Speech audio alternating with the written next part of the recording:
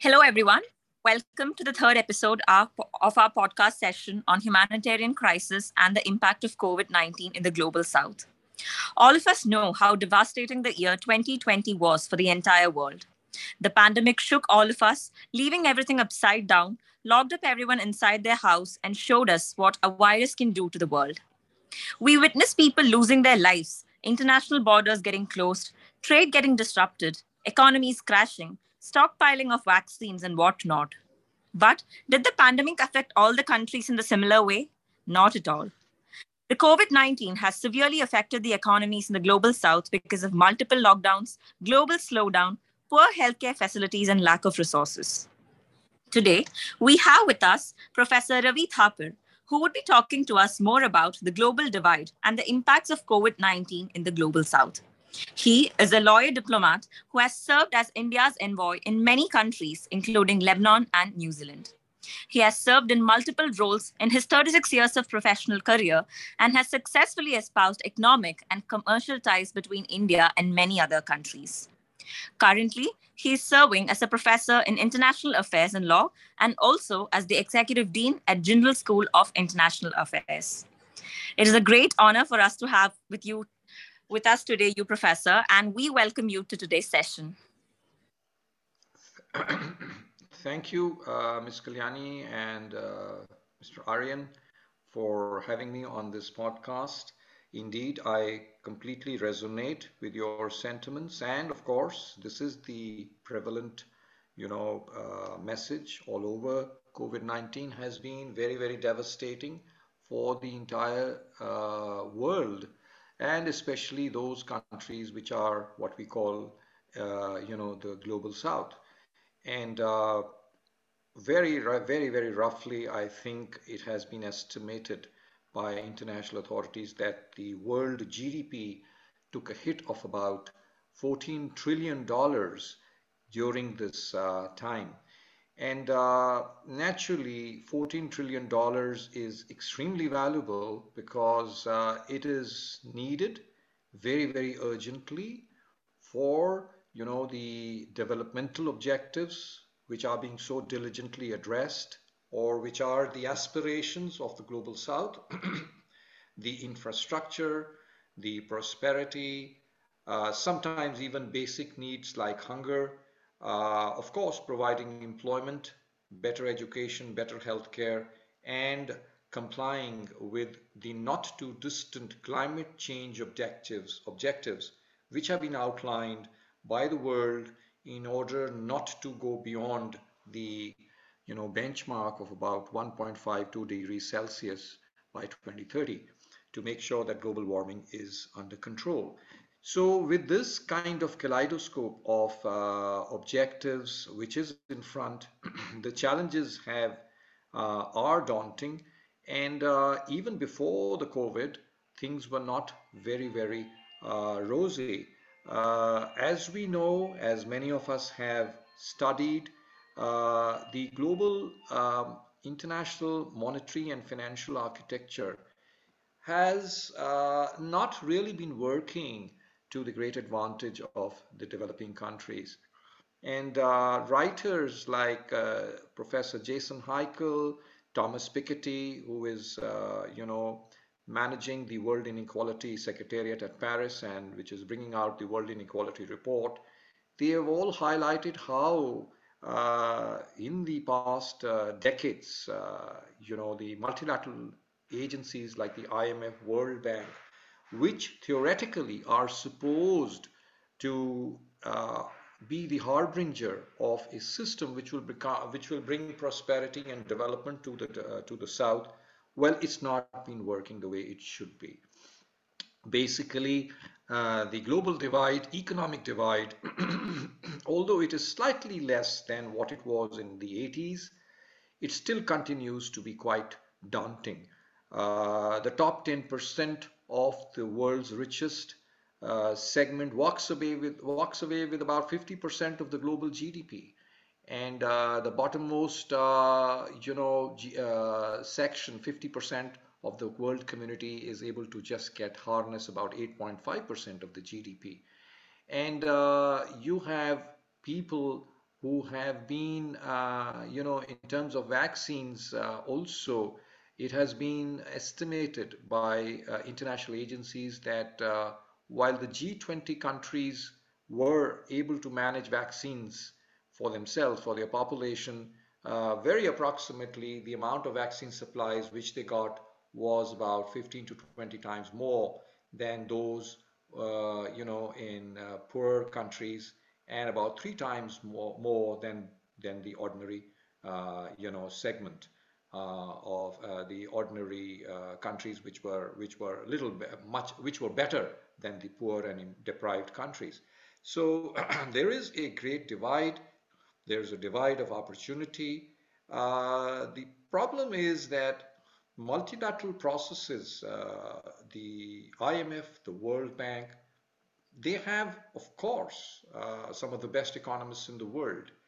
But the apprehension and the suspicion which has been voiced by people, Professor Jason Heikel, who has written about it, The Divide is his book, and also by Thomas Piketty, and also the Oxfam Inequality Report of 21-22.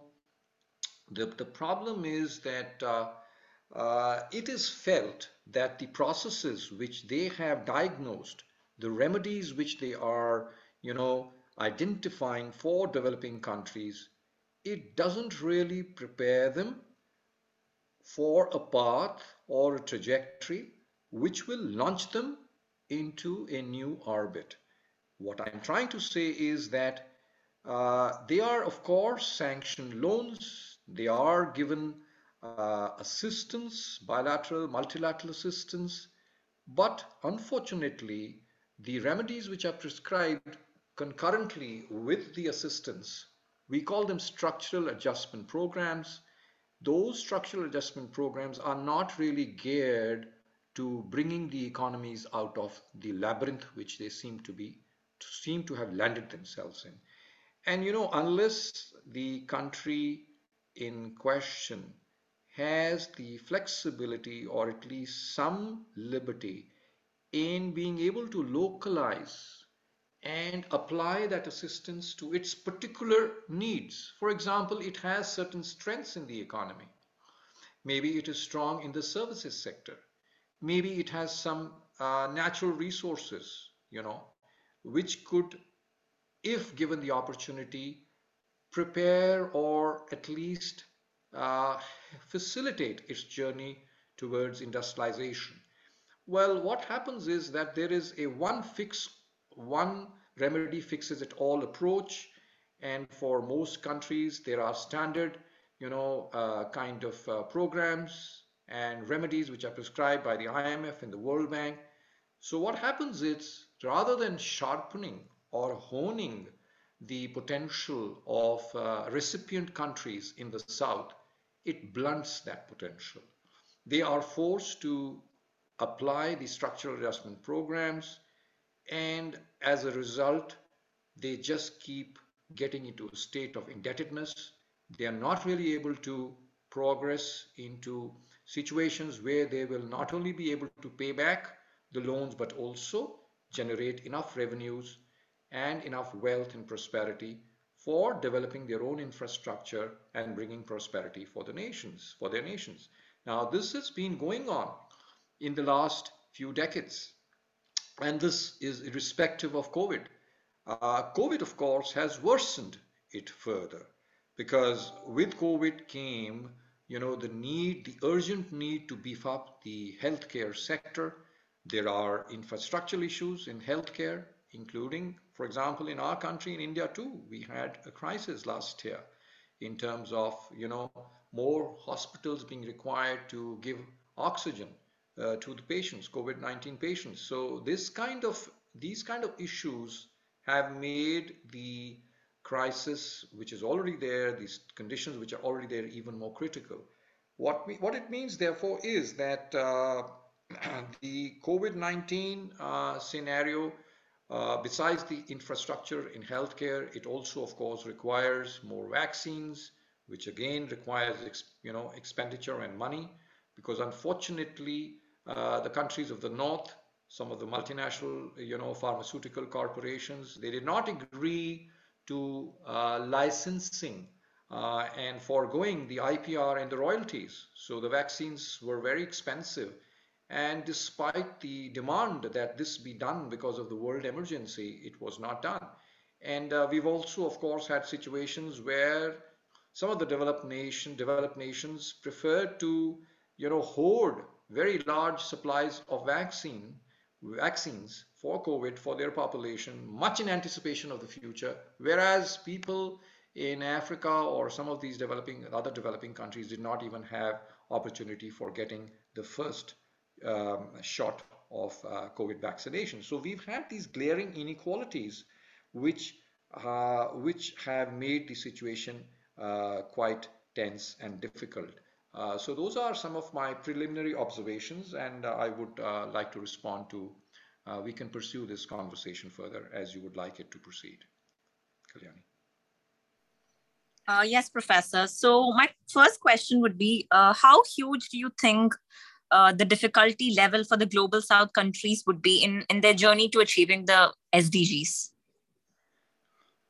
Approximately, I mean, tangibly speaking, the first major step was, of course, in 2000 when we had the definition of Millennium Development Goals (MDGs) by the UN agencies.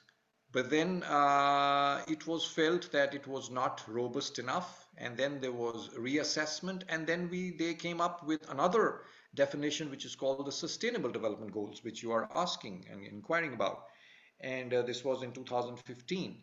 Approximately, these SDGs, and of course, poverty, removal of poverty, hunger, basic conditions relating to education and infrastructure, etc., etc. They are all reflected in the 17 SDGs, and they're supposed to be achieved by 2030.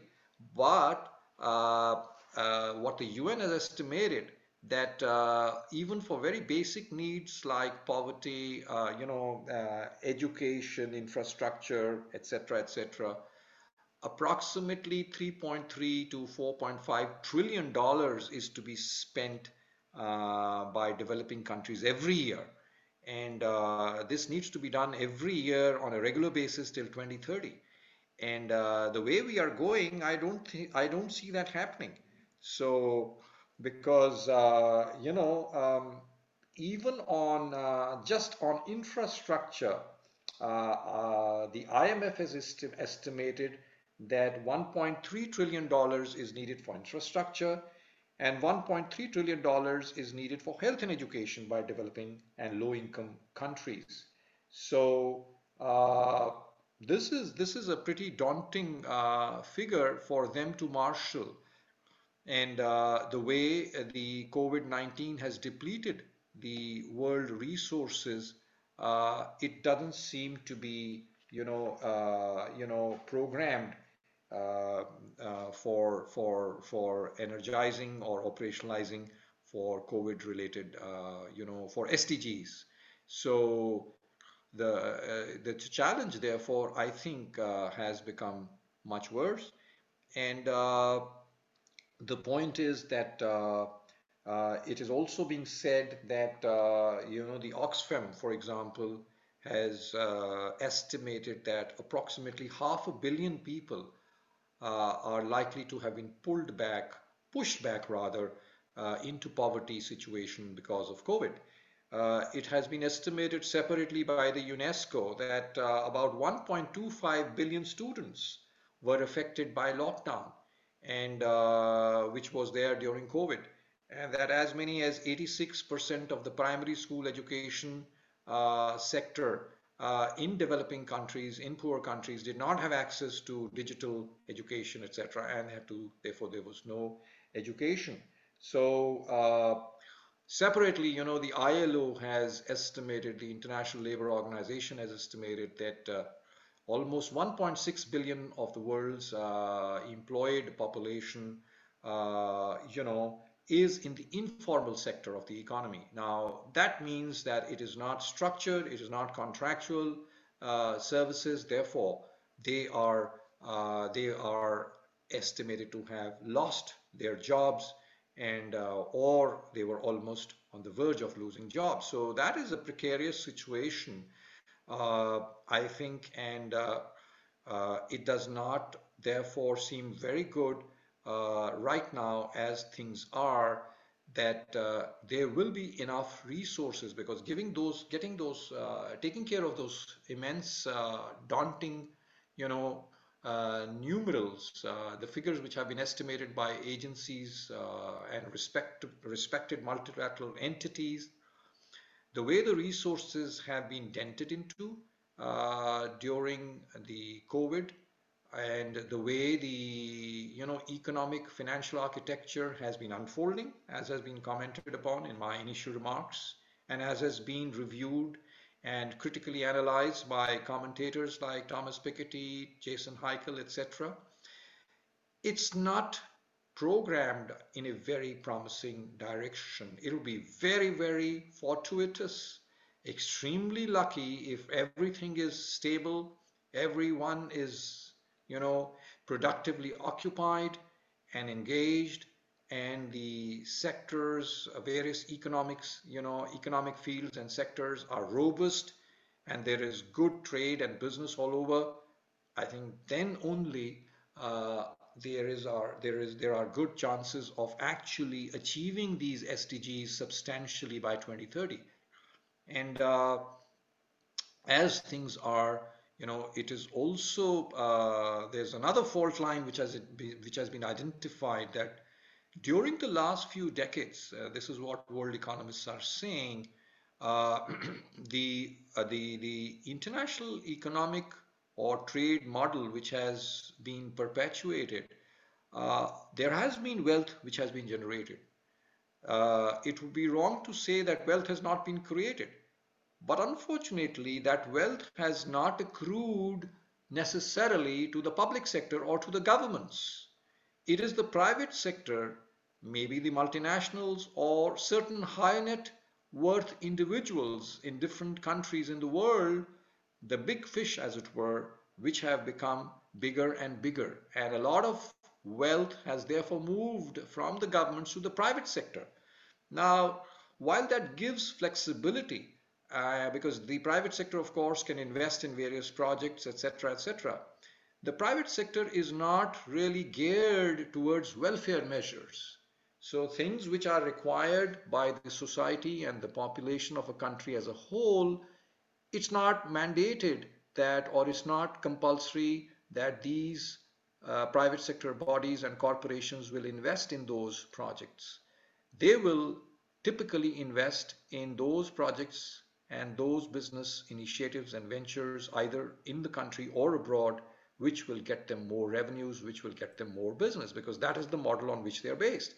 So this is an additional fault line which has been identified. So not only is there a shrinking of resources available for SDGs, there is of course also inflation, you know, costs of goods and services has been going up. There's also the fact that there's the multilateral dispersal agencies, IMF, World Bank, etc. It's not being, really bringing in too many opportunities. That's also there. Then the COVID-19 has hit the world economy. And now, of course, the latest which we have is the war which is going on in East Europe. So, and the sanctions which have taken place, that only worsens the situation, because effectively one part of the world is being cut off. If the world economy, which is so interconnected, interdependent as we are today, because what has seamless connectivity through the internet, the social media, and the jet travel, etc., brought about, the world has all shrunk into one big, as it were, marketplace. And it has made a lot of economic sense for various reasons that countries and corporations tap into the strengths of each other. So typically the multi-vendor supply chain logistical system, you source one part of the computer from one country, the hard drive from somewhere else, the cables from somewhere else, the cabinet from somewhere else, the designing, the chips, wafers, etc., the circuitry, etc., you get from somewhere else and then assemble it somewhere else. So this has been the model. Now, that being the nature of, manufacturing, multi-vendor supply chains, it will, if you cut off one section of the world, because of sanctions and other things, that does have an impact on the global economic system. And of course, the practical thing is, which they're already talking about, is that shortage of food grains. Ukraine has been a major supplier of food grains, and Russia, of course, has been a major supplier of gas, and crude, etc. The European economy is going to be affected, and of course, the the the the investors from Europe, US, which had invested in Russia or East Europe or in third country projects, they will also be impacted upon. So we're already seeing fuel costs shoot up the sky, and this is going to have a further impact because for a country like India, of course, if the diesel and fuel costs go up, there's also an inflationary effect on food and other items. So the world economy, the latest trend is not very promising. Now, the other aspect which I'd like to add here is something else, which also we need to be mindful of, which I had hurriedly mentioned about, which is about global warming and climate change. So again, around the benchmark which had been stipulated was about 1.5 to 2 degrees Celsius, actually 1.5. So if we were too flexible or liberal, it could be 2 degrees warming by 2030. That was the broad kind of benchmark agreed to in the last multilateral gathering in this regard. Now we seem to be already have, moving into that. We seem to have already crossed that threshold.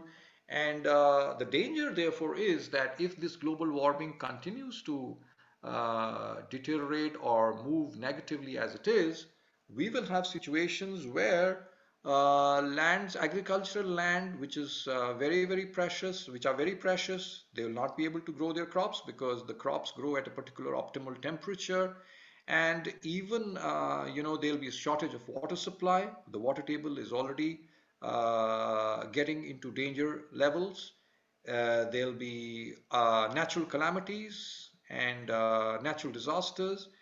And of course, it will also have some dangers and risks for the human anatomy. So these are the other things which are not very promising. So what I'm trying to say is that besides their developmental needs for the economy as such, basic infrastructure, education, food for all, and a modicum of comfort, good systems in place, in order that the global south becomes competitive.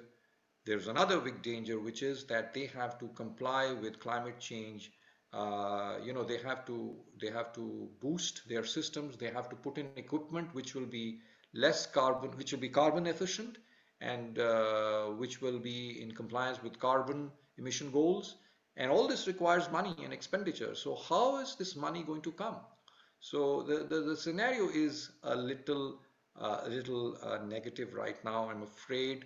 And the latest turn of events in East Europe, doesn't seem to have helped the situation coming as it is in the wake of COVID. I mean, the world had barely started coming out of the COVID-19. Hopefully, we were beginning to emerge from this huge crisis, existential crisis. We now seem to have landed ourselves into another mess, the danger of war, when we already have such crippled and dwindling resources. So the scenario, therefore, for the global south is not very promising, if that is what you're asking. Yes, Professor. So the next question would be, what do you think are some of the measures or the reforms that the multilateral institutions like the World Bank or the IMF should take for the post-pandemic recovery of the global south? So, one thing I would kind of just mention off the cuff is that one of the problems which has afflicted or affected us in the global south is we're not able to get the right priority and attention by, shall we say, the developed country economies, the developed country experts. I think they probably understand what we're talking about, and We've had again professors Jason Heikel, Thomas Piketty, and others comment on how when there were, measures by leaders in the global south, maybe in Africa, etc., and some of whom were ferociously critical of the remedies prescribed by the World Bank, IMF. I'm afraid that it was not really appreciated because, according to these authors and economists, it suits some of the developed economies to keep this divide because it's not exactly colonial, but it is a kind of a neo-colonialism. There are developing countries, they have raw materials, natural resources. So, these can be sourced and supplied to developed country corporations and industries. So they can manufacture products which they sell back at high value, high cost, again to the developing economies because they have huge populations. So it's a kind of a cycle. Now, it doesn't suit, maybe, according to Heikel and Piketty, it doesn't suit really some of these developed economies to make sure that we also develop efficient systems. So, how do we get our point of view heard? I mean, this is the challenge. This is what is also affecting us in other organizations that I like, the WTO, the World Trade Organization, where again the developing countries have been almost shouting it out that listen, we will undertake for ourselves only certain common but differentiated response, special and differential treatment should be applied to us.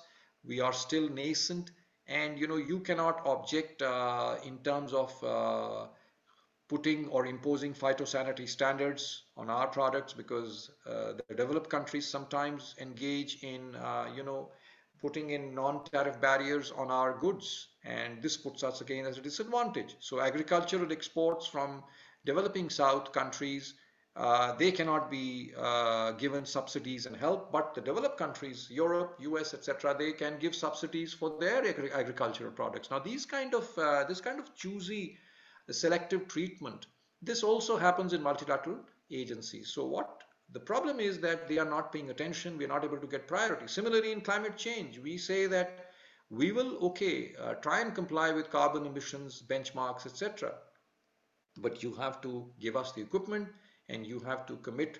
It has been estimated almost $100 billion per year has to be given by developed country economies to the developing South in order that the equipment and the technology is put into place for checking in this global warming, but none of it is coming. So they don't give priority, they don't give attention to our concerns. So how do we, that's the whole question. How do we get attention and priority by the developed world, developing country economies? Now, this is both political and economic, because if you are strong economically, you also have more influence, political influence in the world. If you're strong politically, you have better chances of, getting better opportunity. And the one thing which I think which has really harmed us is that we are not able to put up a united front. And what happens is, my diagnosis as a practitioner of international affairs in the last 36 years before I joined the university has been that every developing country tries to, take a shortcut, and because every country is to take care of its needs, they have to, the political leadership in these countries wants to show that it has quickly engineered solutions. It therefore enters into alliances with other partners abroad, and it tries to fix the situation and enters into relationships. And sometimes there are compromises. So what I'm trying to say is that if they were to discern and be very careful in taking up partners, whether in trade, whether in industry, etc., and make sure that it is politically correct, the relationship, then the chances of the disunity, divergence amongst the developing South would be much less. So I'm talking of hotspots in the world, maybe in the Middle East, maybe in Africa, etc., where the developing countries will take up very divergent and selective positions on issues, maybe on terrorism. I mean, what an absurd situation there is. I used to handle, counterterrorism in one of my responsibilities. and lead the dialogue in the External Affairs Ministry with other countries. And one of the things is that we have been talking about, India has been talking about since 1993 that we should have at least a treaty, a global treaty on countering international terrorism. You know that in the United Nations, there's still not agreement on the basic concept of terrorism because they start bringing in, they start bringing in things like Kashmir being equated with Palestine and all kinds of, all kinds of fallacious, specious arguments about self-determination. So what it leads to is disunity because of political reasons, because of cultural reasons, because of religious ideological reasons. Now, the developed countries, the way things are, exploit these differences. So if we were to unite, if we were to have some kind of cohesion and resonance about our fundamental objectives, we will be able to put up a united front in the UN, in other multilateral bodies, and there will be pressure on the developed world to listen to our priorities. This means that we would have better chances of getting some of the representatives in the World Bank and the IMF. For example, the top positions of the president of the World Bank, the managing director of the IMF, etc., are reserved for US and Europe. Now, the developing countries, some of them which are not even having expertise or they are not strong economically, they don't have much representation in these bodies. So, in order to have their say, in order to have influence in these bodies, the only way is to unite and is to put pressure on the developed country economies. If you were able to do that, you will have more attention. Maybe you can tailor the structural adjustment programs of the IMF World Bank when they want to give you loans. That is one.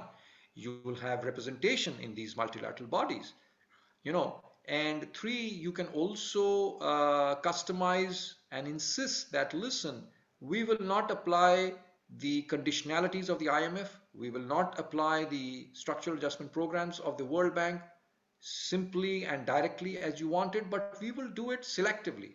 And this has been one strength which India has shown. There's been a lot of resilience and tenacity on our part. We do not allow multinationals, we don't give them a walkover into our system. We insist and we fight it out and we make sure that if there is investment, this is on our terms. That's why we are not agreeing, for example, right now, Tesla, the electric vehicle conglomerate, as it were, the world corporation in electric vehicles, which is asking for relief in terms of duties and taxes, etc. Well, the government is saying there should be more indigenous content. We will not give in and we will still protect our indigenous electric car manufacturers. So this is the kind of thing which I am just exemplifying, that when a multilateral program or solution is given by IMF, World Bank, the developing countries often don't have the opportunity to fight back. Now, we're not able to fight back because we're not strong enough, we're not united, and we have to therefore unite. The other thing, so that we get more, we pressure them more. That's one. Point number two is, today in the developed countries, because of the way internet is there, social media is there are a lot of enlightened NGOs, civil society organizations and entities. I mean, there are people in these societies which empathize with the global south. They feel what we are saying. They themselves are critical of the multinationals and the policies being followed by their governments. They themselves resonate with our cause. Now, we in the developing world, if we were united, we can reach out to these bodies and we can try and persuade them a little bit, and they will then reach out to their leaders, their governments, so that the policies of their countries are a little bit more in conformity with what we want. I mean, that's kind of tier 2, tier 3, interfacing with these governments. If the governments are not listening directly to our cause, maybe we can reach out to their civil society and the NGOs, and we can, we have enough opportunity today because of the way we are connected seamlessly in a web. So the third, of course, issue is very, very simple. These are just some principles I'm mentioning. The third is, of course, avoid war. For God's sake, I mean, we cannot get into acts of destruction and war because there is nothing positive which will result. The only people who benefit from this are the defense suppliers. That's all. It's a complete waste of resources. And I think there has been an estimation in the last 7, 8 years. The estimated expenditure, maybe by 2021, was about 9.3 or some trillion dollars of total global defense supplies expenditure by Jane's Defense Weekly. During COVID, Jane's Defense has estimated the supply, defense supplies may have been just in a kind of a, they might have just plateaued off, but they have not tapered off. The expenditure being made by countries for beefing up their defense supplies has been absolutely out of control. COVID just kind of put a cap for some time, but in no way does Jane's Defense expect that it will go down in the next few years. So this gives you, an idea of how the human, shall we say, genius on our planet right now is working, and the way the leadership in the world is working. I mean, we are looking at negatives. We are just, because remember one thing, that what you buy today will get obsolete tomorrow. So a lot of the defense equipment is just infructuous expenditure in terms of pure economics. In terms of deterrence, in terms of defense, it's important. I mean, India itself today, we are one of the biggest, maybe we the fifth or sixth largest, shopper of defense supplies in the world, because of our very complex geopolitical situation. So countries do, maybe in the Middle East, Israel, for example, these are countries, the US, etc. Very of the European countries, they are also spending a lot. The US is one of the biggest, of course. This is unavoidable, perhaps inevitable, because of the way the geopolitics runs in the world. But basically, this expenditure is not going to be economically productive. It is just a kind of a deterrent.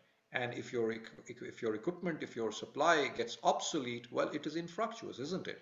This very expenditure could be used for vaccines, it could be used for infrastructure, it could be used for something which I believe, that's the other issue I'd like to emphasize, as someone who is already engaging in this in the field of higher education. I think skilling up the populations, making them globally competitive in the southern countries. Today the world is interconnected. The world is interdependent. Economies are interdependent, and people outside your own country may be more skilled than you, and they may be more informed about your job requirements than you, because they have read about it in the net.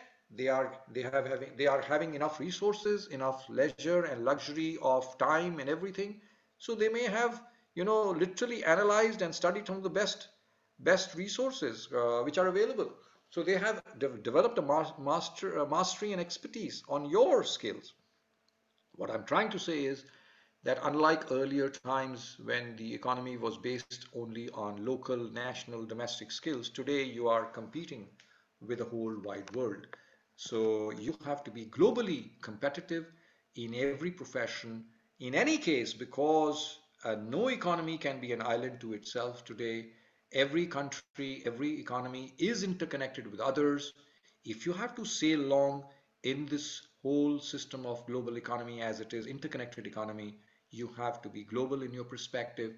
You have to be internationally compliant in terms of manufacturing, in terms of benchmarks, etc. Therefore, your expertise, your skills have to be world class, state of the art. Now, this human resource infrastructure is therefore, I think, extremely critical. You can have physical facilities, you can have bridges, you can have other physical infrastructure, but if you don't know how to handle this fine physical infrastructure, like I always say in class, if you were to have, you know, unskilled laborers in Wall Street, what will they do in Wall Street? I mean, they'll just probably have picnics. They won't know how to handle, the exchange and the stocks, computer systems and the servers in Wall Street. And Wall Street is controlling a very, very significant supply of the world's, investment streams. So, unless you have globally skilled populations in the South countries, in case you don't have enough education, in case you don't have enough, polytechnics and other skills which are available to these populations, they will not be able to keep pace with the world economic processes, They'll not be able to keep pace with the competition. We will, in the global south, therefore remain in a state of ignorance. We will be overwhelmed by the absolute knowledge-based economies, and we will keep supplying, resources, natural resources, etc., to big corporations, which will keep setting up their high rates, adding value. We will buy from them, and this divide which is there, therefore, may not really reduce. So, in order to take care of this, besides making sure that the loans we get, we should not, they should not reduce us into a state of permanent indebtedness. We should take loans on our own terms. For doing that, we should have the capacity to fight back. And for that, we need influence. We need unity amongst the global south so that we can pressure the northern economists that this is the way we want. We must be sensitive when we enter into relationships with other countries. We in the South, in fact, should deal more within each other. There should be more intra-South trade than just dealing with the northern economies. Some of us have more innovation, more strengths. They can supply locally within the southern countries. Maybe we can buy the same thing from another southern neighbor at a cheaper price than necessarily buying it from a foreign country or a foreign corporation. So this kind of challenge, this kind of trend will help us. Of course, we must, at the end of the day, as I said, develop the strength within our own economic systems. We must make our people globally competitive. We must give them skills, education, and we must, of course, separately at the multilateral level try and make this world a more fair, equitable, and stable place so that there are less wars, there's more commitment by the developed countries on sharing of resources, making us better prepare for climate change, and they make, these systems which are there, which are right now, as Thomas Piketty and Jason Heikel are saying, they are programmed to perpetuate a divide. They are programmed to create this economic divide. While the systems are reviewed critically and certain precautions and checks and balances are put into place, which make sure that the relationship between the developing countries, the global south, and the northern economies is not that of the exploited and the exploiter. We should make sure that the relationship is healthy, it is mutually, engaging and profitable, more equitable. Otherwise, it'll just be a situation where there's a new colonialism.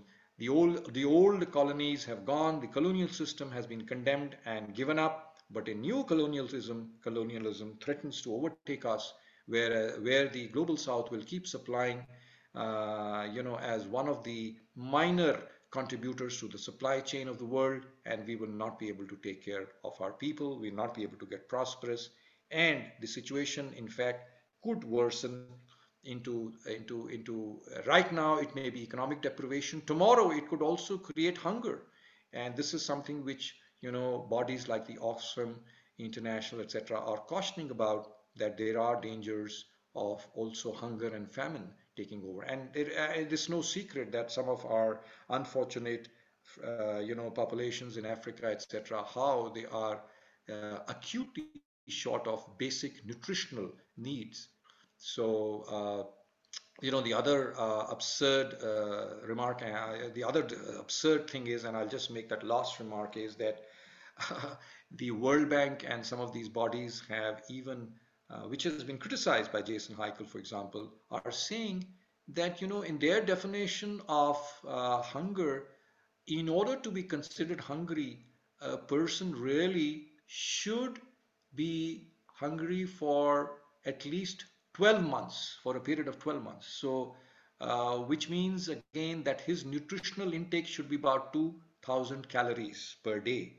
And if he doesn't get that, then only if he is not able to get that for 1 year continuously, 12 months, he will be considered as hungry. But if he is having nutrition or power, calories for 11 months, for 11 months, if he's hungry for 11 months and 1 month he gets calories, then he's not hungry. Now this is a kind of an absurd situation. Again, people in developing countries are not doing desk jobs. They are doing, physical jobs like running a rickshaw or doing casual manual labor. They require 3 to 4,000 calories. So this is that duplicity and wrong, criteria which they have given. So I think we have to shake up, things and make sure that there is more attention paid by the northern economies, because otherwise things don't seem to be moving in the right direction. And the crisis, I think, is only worsening because of the way things are headed, and particularly with what is happening now, the war which has just broken out in Eastern Europe. Well, that is making things even more serious and challenging. So it's time to take stock, time to review, time to get together and make sure that our cause, which is very genuine, which is very reasonable, is taken care of. Because as I say sometimes to my students, that if these things are not checked at some point, if these trends are not checked, and there are swathes of territory and population, huge communities, maybe in Africa, in other countries, which are below the poverty line, which are not having enough food to eat, maybe the youngsters, the young youth populations will lose patience. And if they lose patience and they get into disturbances, they might like to change systems a little more, strongly and perhaps even violently, which means there will be upheaval, which means that there will be disturbance and challenge of the world order. So that could even cause political problems in the governance systems of the world. And I think that is an existential issue, not only for us, but also for our posterity and children to come. So those are my comments, I think, which I would like to sum up about the global south and some of the prospects, which, as I say, at this point don't seem very promising. Thank you. Okay, yes. Thank you so much, Professor, for being with us today. It was so nice listening to your thoughts. It really gave us a deeper understanding about the future of the global south, Professor. Any Thank final you. thoughts or words, Professor, from your side? I would just say that people, who are in the younger sections, younger echelons like yourself, I think the one message which I can see clearly emerging from the writings and critiques of the experts which we are reading about on the global economy, global systems today. And not only that, it's not just these people, their theoretical analysis. What we see is actually unfolding today in the world marketplace, in the UN, in the world, as it were, political system, that things are not exactly what they seem to be. Therefore, when we are being told, we are being given certain narratives by, the people in the developed economies, we have to be on alert. We have to look at things critically. And we will have to continue to look out for ourselves, each country for itself. We will, of course, because we are connected, interdependent, have to have partnerships. There is no way today that we can sail it out on our own. We are in now in an era and in a period of time, we have no choice but to keep in sync with other fellow countries, with also the developed world. I think no extreme position is correct. We cannot reverse the clock back. We can't set the time. We can't set time back. The time back and harken back, maybe as Jason Heikel says, to the 15th century and that time when, in fact, China and India commanded 65% of the world's GDP. I mean, that was the kind of situation. It's all that is now an era which has passed. So we have to kind of recapture our position in the world. We have to command more influence in the world, and there is no shortcut because too much water has flown past the bridges. Now, it's also that in the last 300-400 years, I think the human civilization has evolved politically, socially, civilizationally. We are now in multilateral mode of engagement. We are now in a global marketplace. We cannot avoid but taking stock of situations as a whole, as a whole system, which means that multilateralism is extremely important. I mean, carbon emissions, the impoverished conditions in certain part of the world, hunger, famine, etc., is it's to be taken stock of because of the interdependence on the world, which means that you in the younger population have to be very, very, globally oriented, have to equip yourself with 360-degree perspectives, have to inform yourself about current international situations, and like I said, have to be, compliant with global skills. I mean, your preparedness to withstand the avalanche, to withstand the competition of the global economy should be absolutely there, because only then will you be able to impress. Only then will you be able to sit in these multilateral gatherings. You could be a representative of your corporation, you could be a big senior management representative in your company, you could be a consultant, you could be part of the government, a diplomat, wherever you are, you will have to make sure that your information is supported by good analysis and that you are globally skilled. And then, if all people in the developing world were to get that kind of orientation, if we are fortunate and we are able to get that skill, I think we have done a lot for the development of the world. If there has been injustice, then we have to rectify it. If the system is not working out, well, we have to make sure that our complaint and grievances are registered. And not only are they registered, but they are addressed. And in order to do that, we have to fight it out. We'll have to show some tenacity, and we'll also have to show some unity within our slot. And unless we do that, a weaker segment in the global play of things, well, we will not get attention. So I'll just like to mention that, therefore, a lot of challenges are there, especially for young people like yourselves, like yourselves. Things are not oriented in the best possible direction. COVID has been negative and depressing. Jobs are being taken away. Markets are downsizing. Economies are downsizing. War has been breaking out. State systems are, the structured systems are not working out the way they should. Well, then it's time to hit the pause button and reformat. And reformatting can be done only if we take complete stock of things and have a benign and very, very detailed analysis. And you can connect with like-minded younger populations all over the world. I mean, you are at complete freedom to connect with like-minded people in other societies, in the north maybe, and bring more attention on our cause. And whether it leads to more healthy relationships, whether it leads to better alignments, whether it leads to more economic opportunities, whether it just gives you better insights, or whether it just gives you a higher profile, I don't know. But somehow I think it will help to dilute some of these challenges, and if nothing else, it'll put you in a better mood and make you more optimistic. And there's too much of pessimism and negativity. Maybe if someone sympathizes and empathizes with your lot, maybe there are friends who are abroad who are prepared to listen to what we have to say. Maybe they'll put you in a better mood, and being in a good mood is all that it's all about. If you're in good spirits, you will fight it out. And like you, many others should do that. And let this message go. Let people share, and let people realize one thing. At the end of the day, we are here on this planet for a limited time span.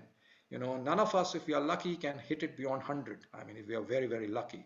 Most of us may have to go much earlier. There is enough disease, enough challenge, enough deprivation. Now, we have to realize, that the way things are programmed right now, the materialism, this sensuous obsession with power, with materialism, is perhaps not the best way.